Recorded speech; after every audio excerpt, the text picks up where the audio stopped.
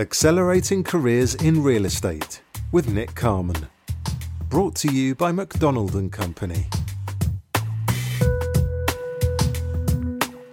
So welcome back to the Accelerating Careers in Real Estate podcast. I'm your host, Nick Carman. This evening, I'm joined by David Kosky, co-founder of co-working business Work.Life.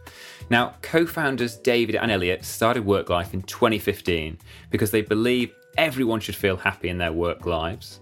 And now, Work.Life is made up of 15 co-working spaces with 19 projected by the end of this year and over 6,000 members. So David, thank you very much for joining me. Thank you very much for having me, Nick. Well, let's get started. Tell us where chapter one begins for you. Chapter one, I would say, began actually while I was at school. I was very, very lucky that when I was at school, I had, whether it was the luck or design, I spent my summers doing really interesting work experiences and tapping my network to get those opportunities. And the one that really stuck was I got a work experience opportunity at an asset management business when I was probably about 17, which I did for 6 weeks in the summer. And it was there I ended up actually getting off. When I came out of university, I got offered my first job at that business. Well, go on, tell us more. Tell us what this first gig was. I left university doing a degree which was not really relevant to anything. I think that a lot of people, less so in property, a lot of people go and do property-specific degrees. I didn't start in real estate, and so I probably like 2/3 of people that leave uni don't study anything which is vocational or leads to a particular career. And I thought you were going to say 2/3 of people go into recruitment, which I think is pretty accurate. I think a lot more. It's a good industry, isn't it? Good business, nice people in there. And I remember I finished university, I planned a whole trip to go travelling, and I was sort of the one quarterbacking it and coordinating it, and we're drawing up exactly where we're going to go. And then I got called in by the owner of this asset management business who I'd done work experience with, really nice guy, got on really well with him.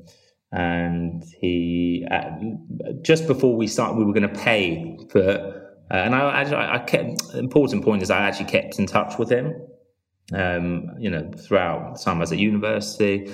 And just as we were going to book this trip, I got a call from him, went into his office, and he said, don't go traveling.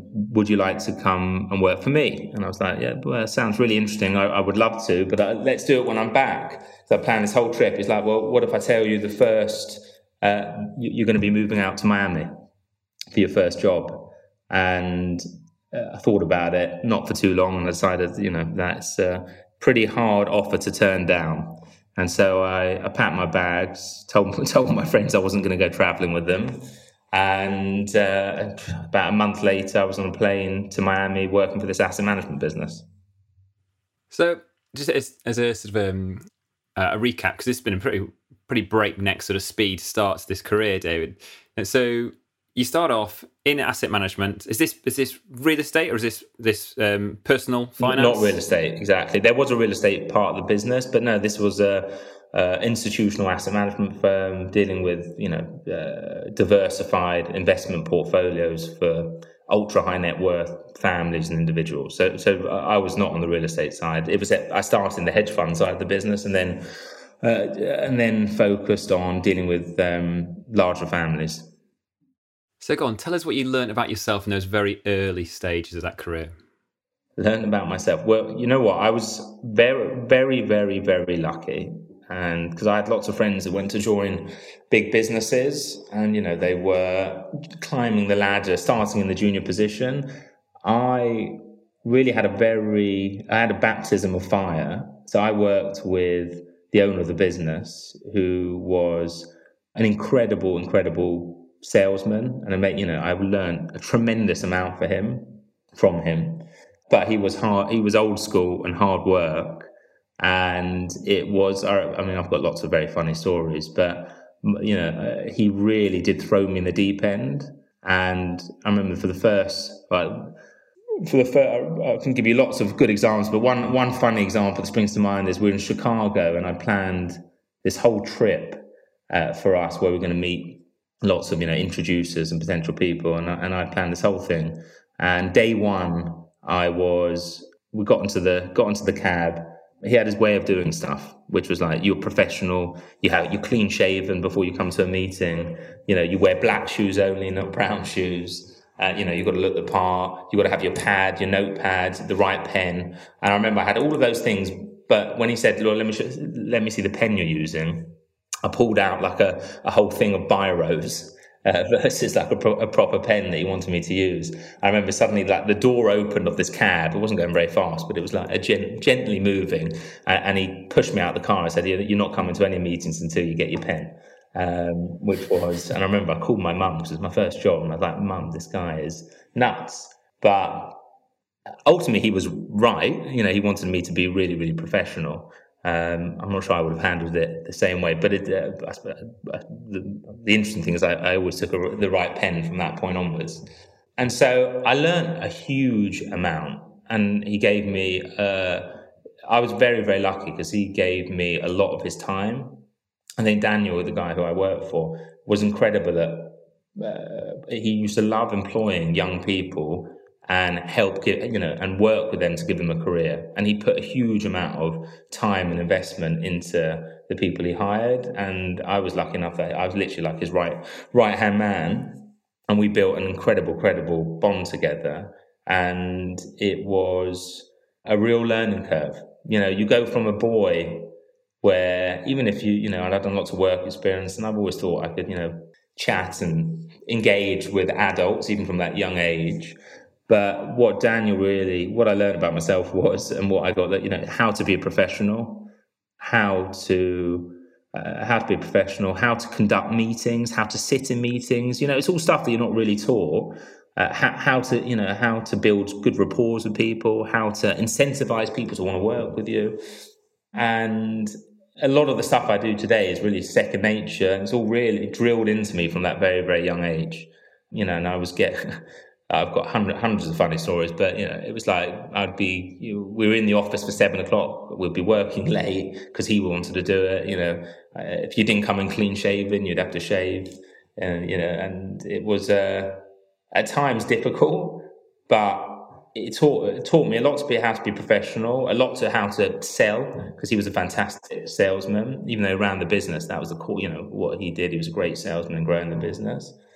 And it really taught me how to have very thick skin and not to take stuff personally. The beginning, I was like, I took a lot of this stuff personally. It really got to me.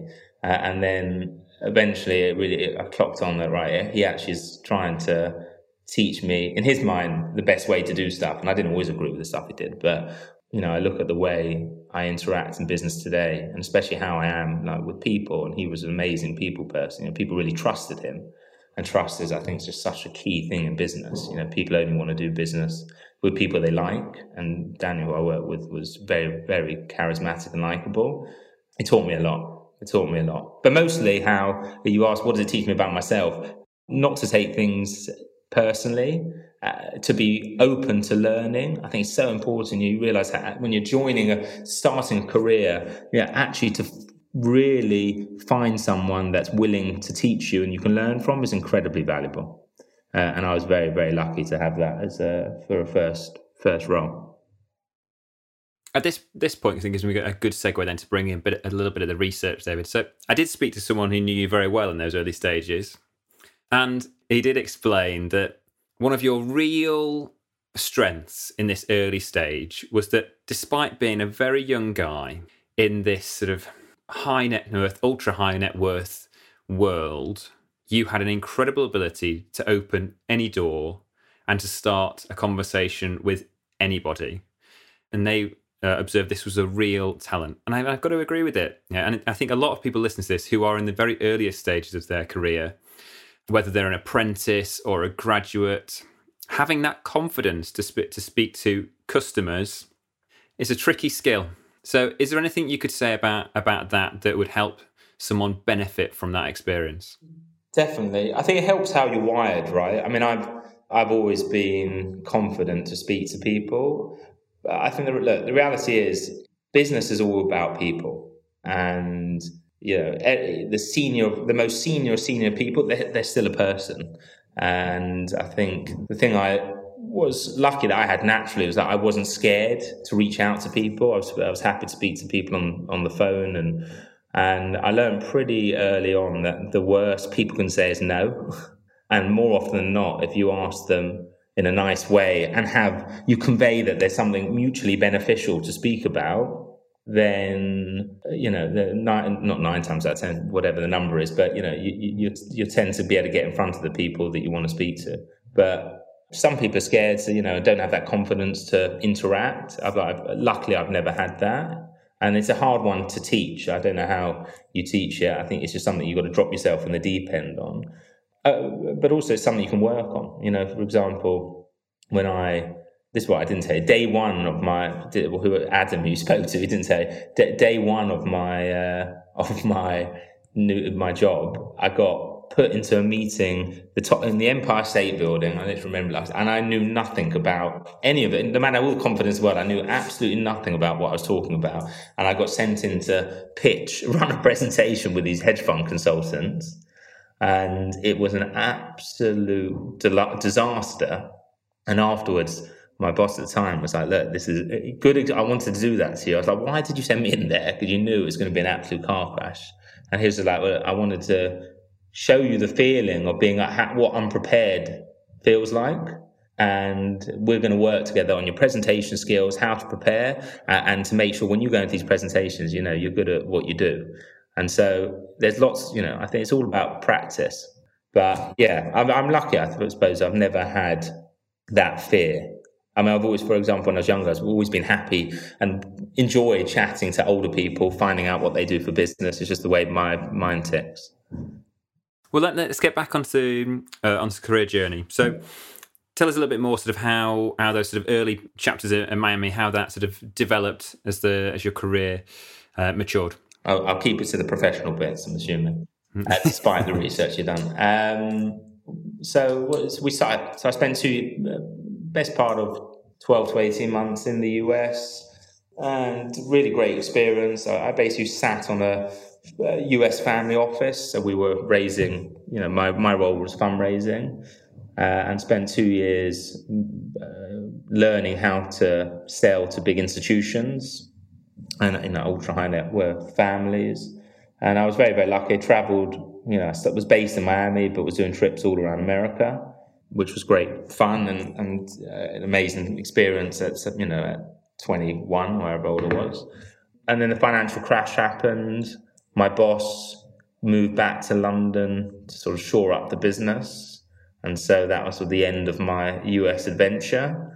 And then I came back to London and spent the next 5 years in London, stayed at the same business, in the same role, but grew in the role and responsibility. Was really focused in London but became a sort of associate director of the business, and saw that progression within a role until I got to the point where I decided, well, a few things happened that we can talk about, but I decided that now, if I'm ever going to move on, now is the right time. So just to put that all into context, around when was it? So I finished uni in 2018. So I spent 7 years at this asset management business, or maybe a bit earlier. And about 2015 is when I left and got into real estate. So it begs the question now, David, given what you've done so far, you've committed 7 years then of your career to one industry. We know where you end up today. So tell us a bit about the spark. What was the idea then to do something for yourself and more importantly within real estate? Yeah, well, I think doing something for myself, that came first before that entrepreneurial thinking came first before doing it in real estate. What happened? So I came to the point where I was 27, still young, and my boss, completely right, was trying to tee me up to really progress in the asset management industry. And for me, it didn't excite me. I got to the point where on Sundays, I had a great setup there. I was earning good money and I had really good prospects. They were keen for me to daniel around the business. I know they were keen for me to get more involved with that and grow in the business. And it got to the point where on Sundays I was not looking forward to going to work. I wasn't necessarily finding it challenging, engaging. So we were doing fundraising. We had lots of success as a team, and I wasn't particularly engaged anymore.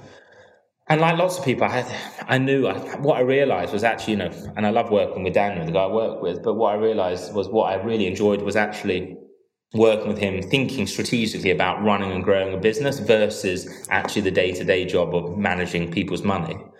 So that was already in my mind, and then we ended up having a bit of a fallout around a bonus. So the one thing, so my DNA as a salesperson never liked discretionary bonuses, right? And lots of obviously in your business, Nick, people are the same, right? They like to eat what they kill, as they say, and we were always on discretionary bonuses, and I remember the last year. I said, look, I really can't be on discretionary bonus this year. I need to have some clarity as to what, if we hit certain targets, what it's going to be. I remember we sat down, agreed a bonus, and based on targets, nothing in writing, but it was like a handshake, and we were very close. I thought it was, and then anyway, long story short, we hit the targets. We didn't get the bonus. I didn't get the bonus I thought, and that was really the catalyst. I just thought to myself, I have to be in control of my own destiny. It just didn't sit right with me. And that sort of was the catalyst. And like I said, I already had this entrepreneurial bug, and handed my notice in. It was very, very difficult. My parents thought I was absolutely bonkers. My dad is a lawyer and it's a career man. But look, I ultimately, and I left not knowing what I wanted to do. But knowing that I'm confident, and I'm confident in my own abilities, and I was young enough to do it. I didn't have any dependencies, and I knew if there's ever the time to do it, that was the point. I mean, you tell the story really well, David, and I appreciate the honesty there as well. But myself, and I'm sure anyone listening here, is saying, so it's all very well then, having the push to say, right, sort of disgruntled, sort of something's not gone right in the past. It obviously pushed you then to set something up on your own, right, and be your own boss. Yeah. But for many, it wouldn't, would it? And it would just push them to go somewhere else. So, what was it about the having your own business? Honestly, I didn't give it too much thought. I know that's a funny thing to say. I just always knew I wanted to work for myself. I think I've not struggled with hierarchy because I've been able to talk to the top of the hierarchy, but it's just I can't explain. It's just I always felt that I was going to go down this path at some point. Okay. I felt it was in my DNA to do it, and I think for a lot of people it's not right. You have to have a certain running a business is tough. You don't have any of the security that you have for a job. You have a lot more stress if you're founding a business. You can obviously join a startup business, but if you're actually the founder and you're worrying about growing it, funding it, paying people, it takes a certain personality to do it. And I know lots of my friends, I think, we talk about it often, and just some of them are just not cut out to do it.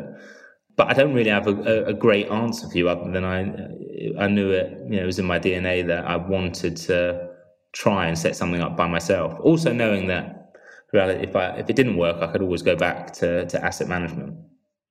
Well, I think there's something in that. Maybe we'll come back to that. But of the people who come on this pod and people who make out like making tough decisions comes quite easy to them, there is something in how you evaluate those risks. You do that in a slightly different way than sort of Joe Blogs from the street. But we'll maybe come back to that.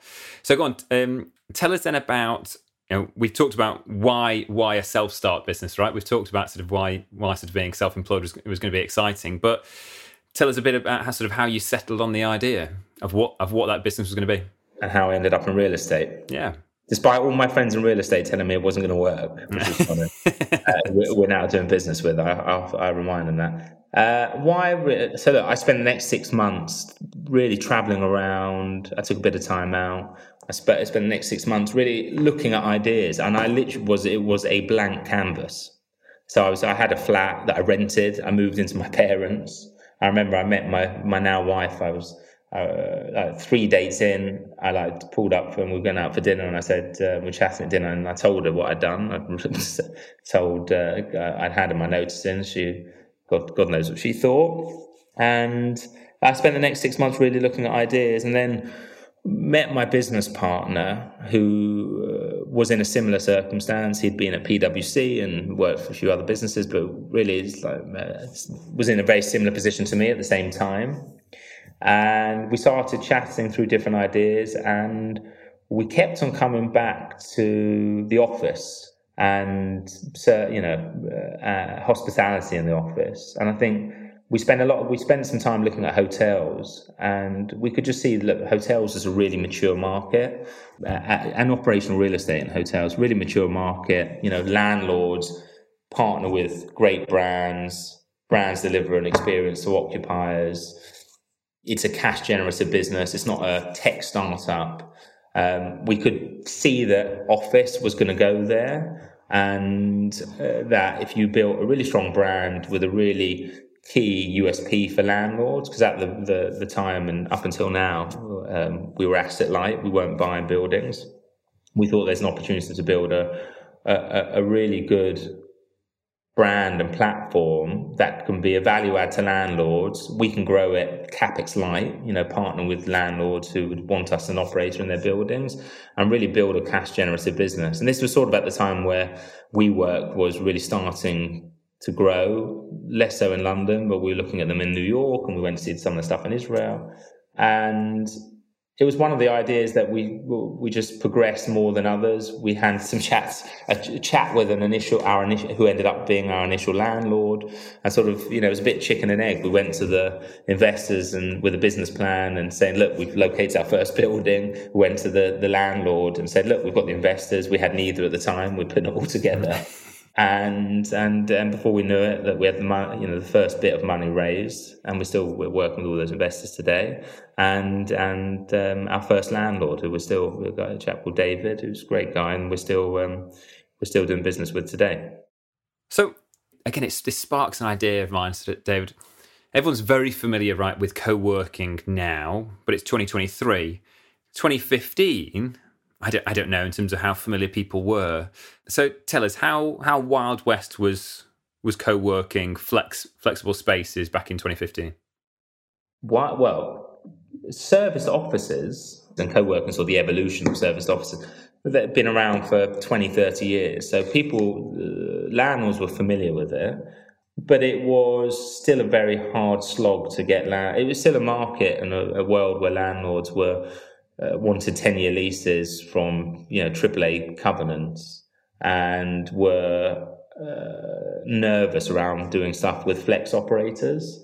And I remember speaking to my agent friends at the time when I told them I was doing it, was setting this up, and they said, look, it's going to be really tough, really, really tough. And at the beginning it was. I think the market has moved on substantially since then, and now we're in a world where flex is really becoming institutionalized. You've got big landlords doing it, lots of institutional money flowing into it. Absolutely. But, I mean, flex is popping up into everybody's job title, right? Flex is, yes, it's the office market. When you look at other asset classes, a lot of them have become operational, and same for office now. The reason these big institutions are getting into it is because they know to drive the returns now they need, they have to operationalize their assets. And we've seen that in hotels, we've seen that in self-storage. There's loads of other asset classes which are further ahead from a valuation standpoint. But offices has sort of been the last bastion of 10-year leases, and that post-COVID is dwindling, and we know that 35% of London is sub 5k floor plates, and they're only getting 2-year leases, and so now they're really at parity from a lease to flex licenses. So it's been a big change. But what was it like at the beginning? It was a tough slog for sure. I think landlords had been burnt by other operators and weren't really, and it changed quite quickly, but they weren't really thinking that flex should be an amenity in their buildings. It was, but that actually did change quite quickly over the next couple of years.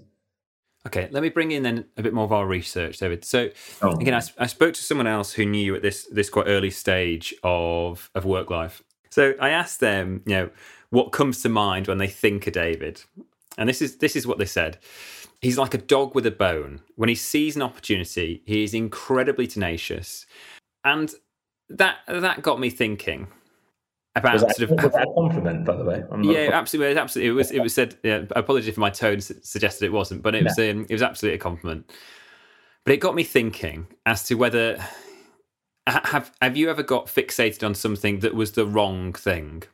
And sort of what I'm getting at here is 2015. Your mates who do have the experience in real estate are telling you this ain't going to work or this is going to be really difficult. Yeah. Why did you, when you have, like, say, you've got that blank sheet of paper? Why is that the baton you chose to run with?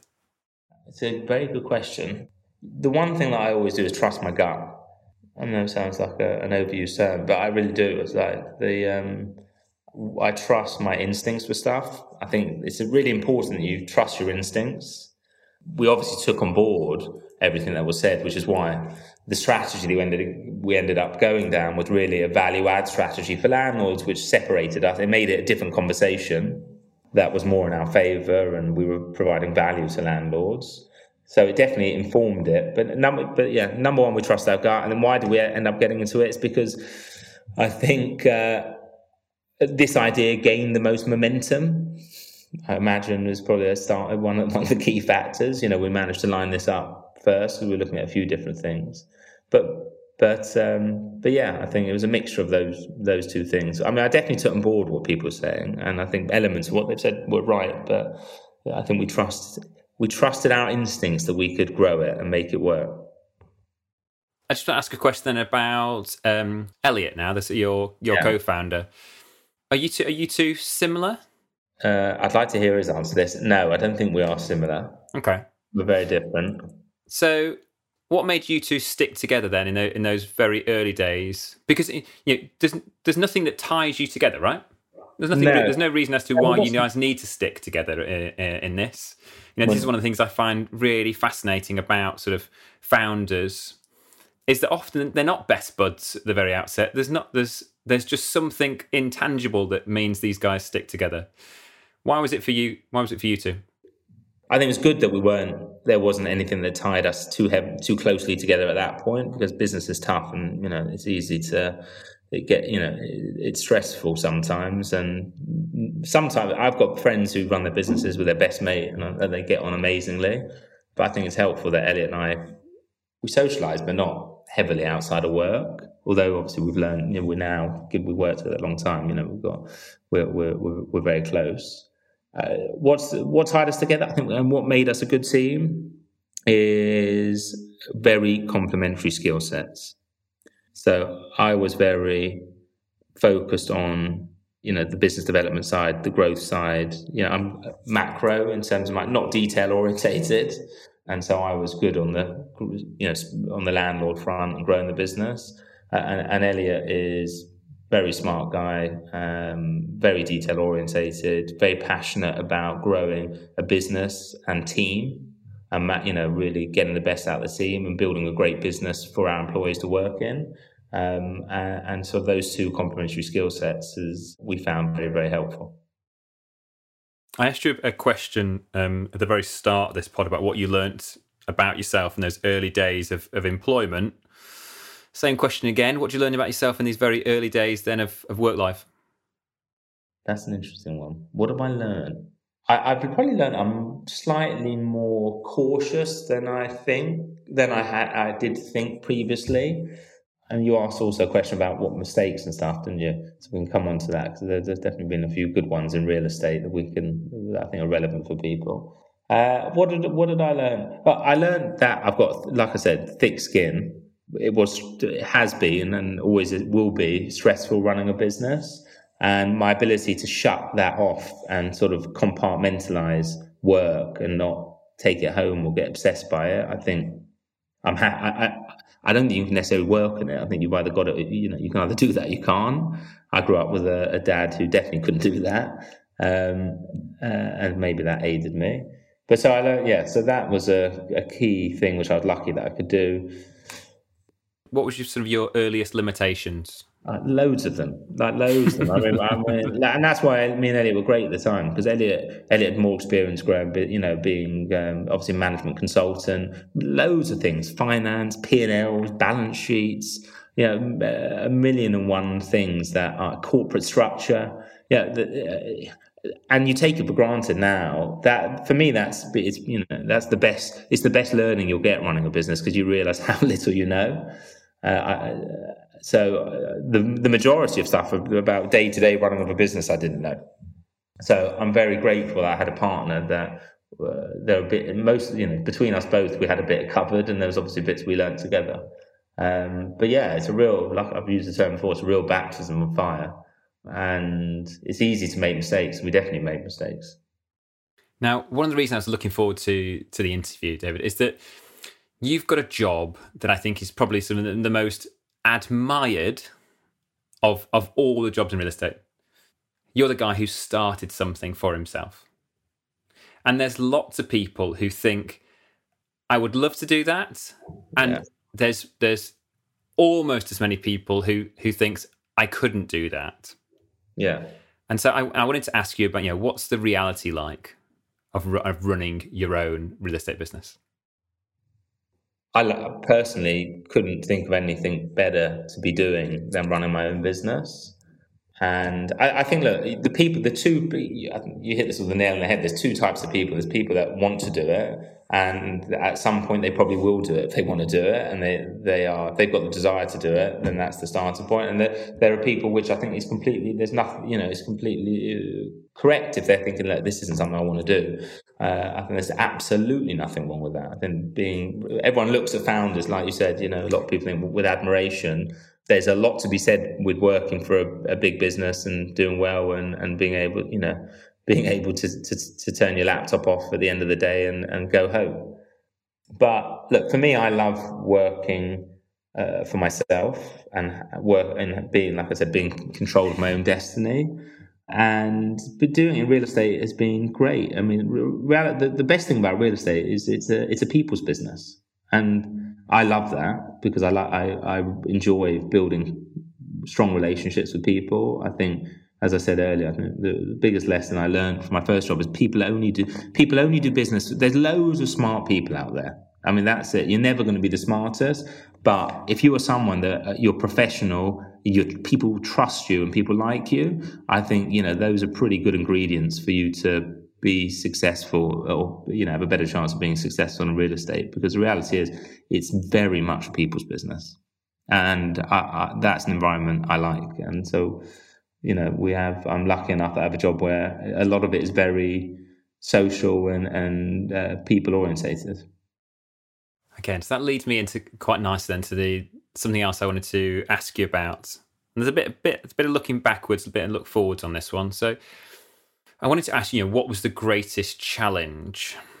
Was it the first site, or is it now the 10th site? Well, probably along the way. Now, the first one is obviously setting up the business is obviously the first challenge. But we've had lots of challenges along the way, like loads. There's running a business is you dealing with funding and X, Y, Z. There's loads of different challenges. COVID was a big challenge. We had to that was challenging from our team's perspective, obviously from our sector's perspective, very, very, very challenging. And we obviously got through it, but that was tough. But there's definitely different challenges. I think when you're starting a business, and for me, it's been a really interesting thing is, from starting the business, the two of us, and Elliot and I would be on the front desk and doing the tours for people in our first space in Camden, to now scaling a business where you've got a leadership team, manager level, and you're not doing that necessarily day to day. That's an adjustment. And for me personally, I like to do things myself, because I've always done that direct sales role. It's been an interesting change and adjustment for me, and probably for both of us. But I think if you run your own business, there's always going to be challenges, and you're consistently hustling, right? You're weaving and moving and weaving and diving, and we enjoy that. We enjoy creative problem solving and seeing opportunities and going after them. So I saw a great thing on LinkedIn the other day around a while ago, where it's like people think, that what people think of business is, and they just think it's like a slowly inclining, upward curve of a line, and they don't realize actually what it's like is more like, snakes and ladders, it's swiggly line, up, down, blah, blah, blah. And like anything in life, it's all about persistence, right? Positivity, just getting on with it and being persistent. All right, David. So I just wanted to interject now because I've got a question then from our audience. So let me play this for you. Hi, my name is Kelly. I would like to ask your guest how they recover from a big setback. What do you make of that from Kelly? I think it's a good question, Kelly. But I think there's two things. I think I talked about it earlier. For me, compartmentalizing work and not taking it too personally means that, number one, a setback in work doesn't spill into my personal life. And two, because of that, really, if it's whatever happens, I suppose all you can do is not worry about stuff. Because worry is sort of a wasted emotion and amount of energy, and just focus on, number one, problem solving, because obviously a setback has happened and that's what it is. You just need to move forward. And also, I think that what I find helpful is to try and analyze and critically analyze why you've had that setback. If it's whatever it is, a deal didn't happen, a sale didn't happen, really try and learn from it, but not taking it too personally, because the work is only so important, right? There's more to life than work. Okay. Now, before we wrap up, we couldn't talk about co-working spaces without mentioning WeWork. So I got to ask you a question. Is the co-working space, is operational offices as a sector, is it bigger than WeWork? Definitely. Although what's happened to WeWork will make an impact. I think short term, but there definitely will be an impact. Yeah, I think what can we say about WeWork? I think WeWork have done a huge amount to push this industry forward and push landlords' thinkings forward. They've definitely made an impact on us and other operators, and I think they've done it. That what they did was really evolve the industry very, very quickly. But ultimately, WeWork, it's a good example where they grew too fast and too aggressively. And real estate, whatever you're doing, you have to get you've got to get the foundations of the real estate right. And we think about the business as like two parts, right? There's the foundation, which is the real estate deal you're doing, either you're buying the building or leasing the building or management agreement, whatever that foundation is. And then you've got the hospitality service side of it. I think the issue for WeWork has been that their funding arrangement wasn't great, but it was more that they had a shaky foundation of expensive real estate with high break evens and buildings that they took on just for growth, and they've obviously got unstuck by it. So it's a shame. I mean, it's definitely going to have an impact, and it's all happening quite quickly.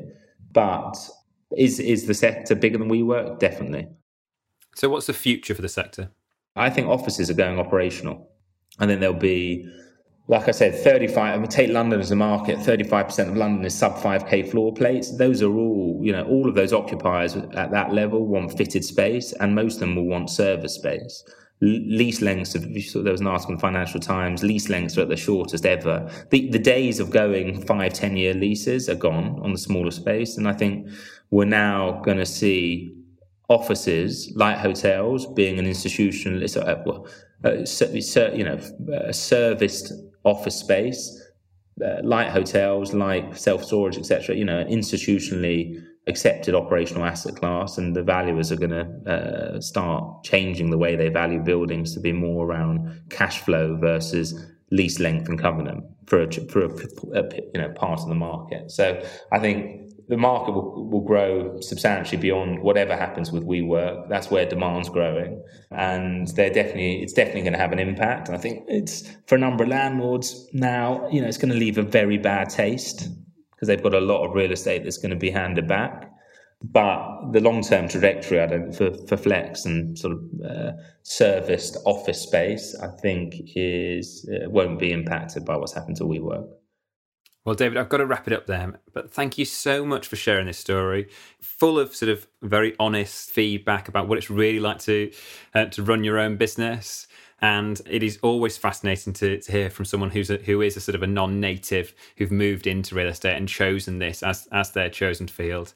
I think it gives everyone who is in this industry, a lot to think about from that different perspective. So thank you again. My pleasure. And what I would say, anyone I think real estate is a great sector to be entrepreneurial in, because I think it's a lot of the market is dominated by the big institutional players that are slowly adjusting to changes in the market, and I think there's lots of opportunities to disrupt in this market and to be innovative. And I think for the group of people that you alluded to earlier that were had that bug to do something, I think real estate is a really great sector to do it in, and wish them all the best. And I think if they've got that bug, they should do it.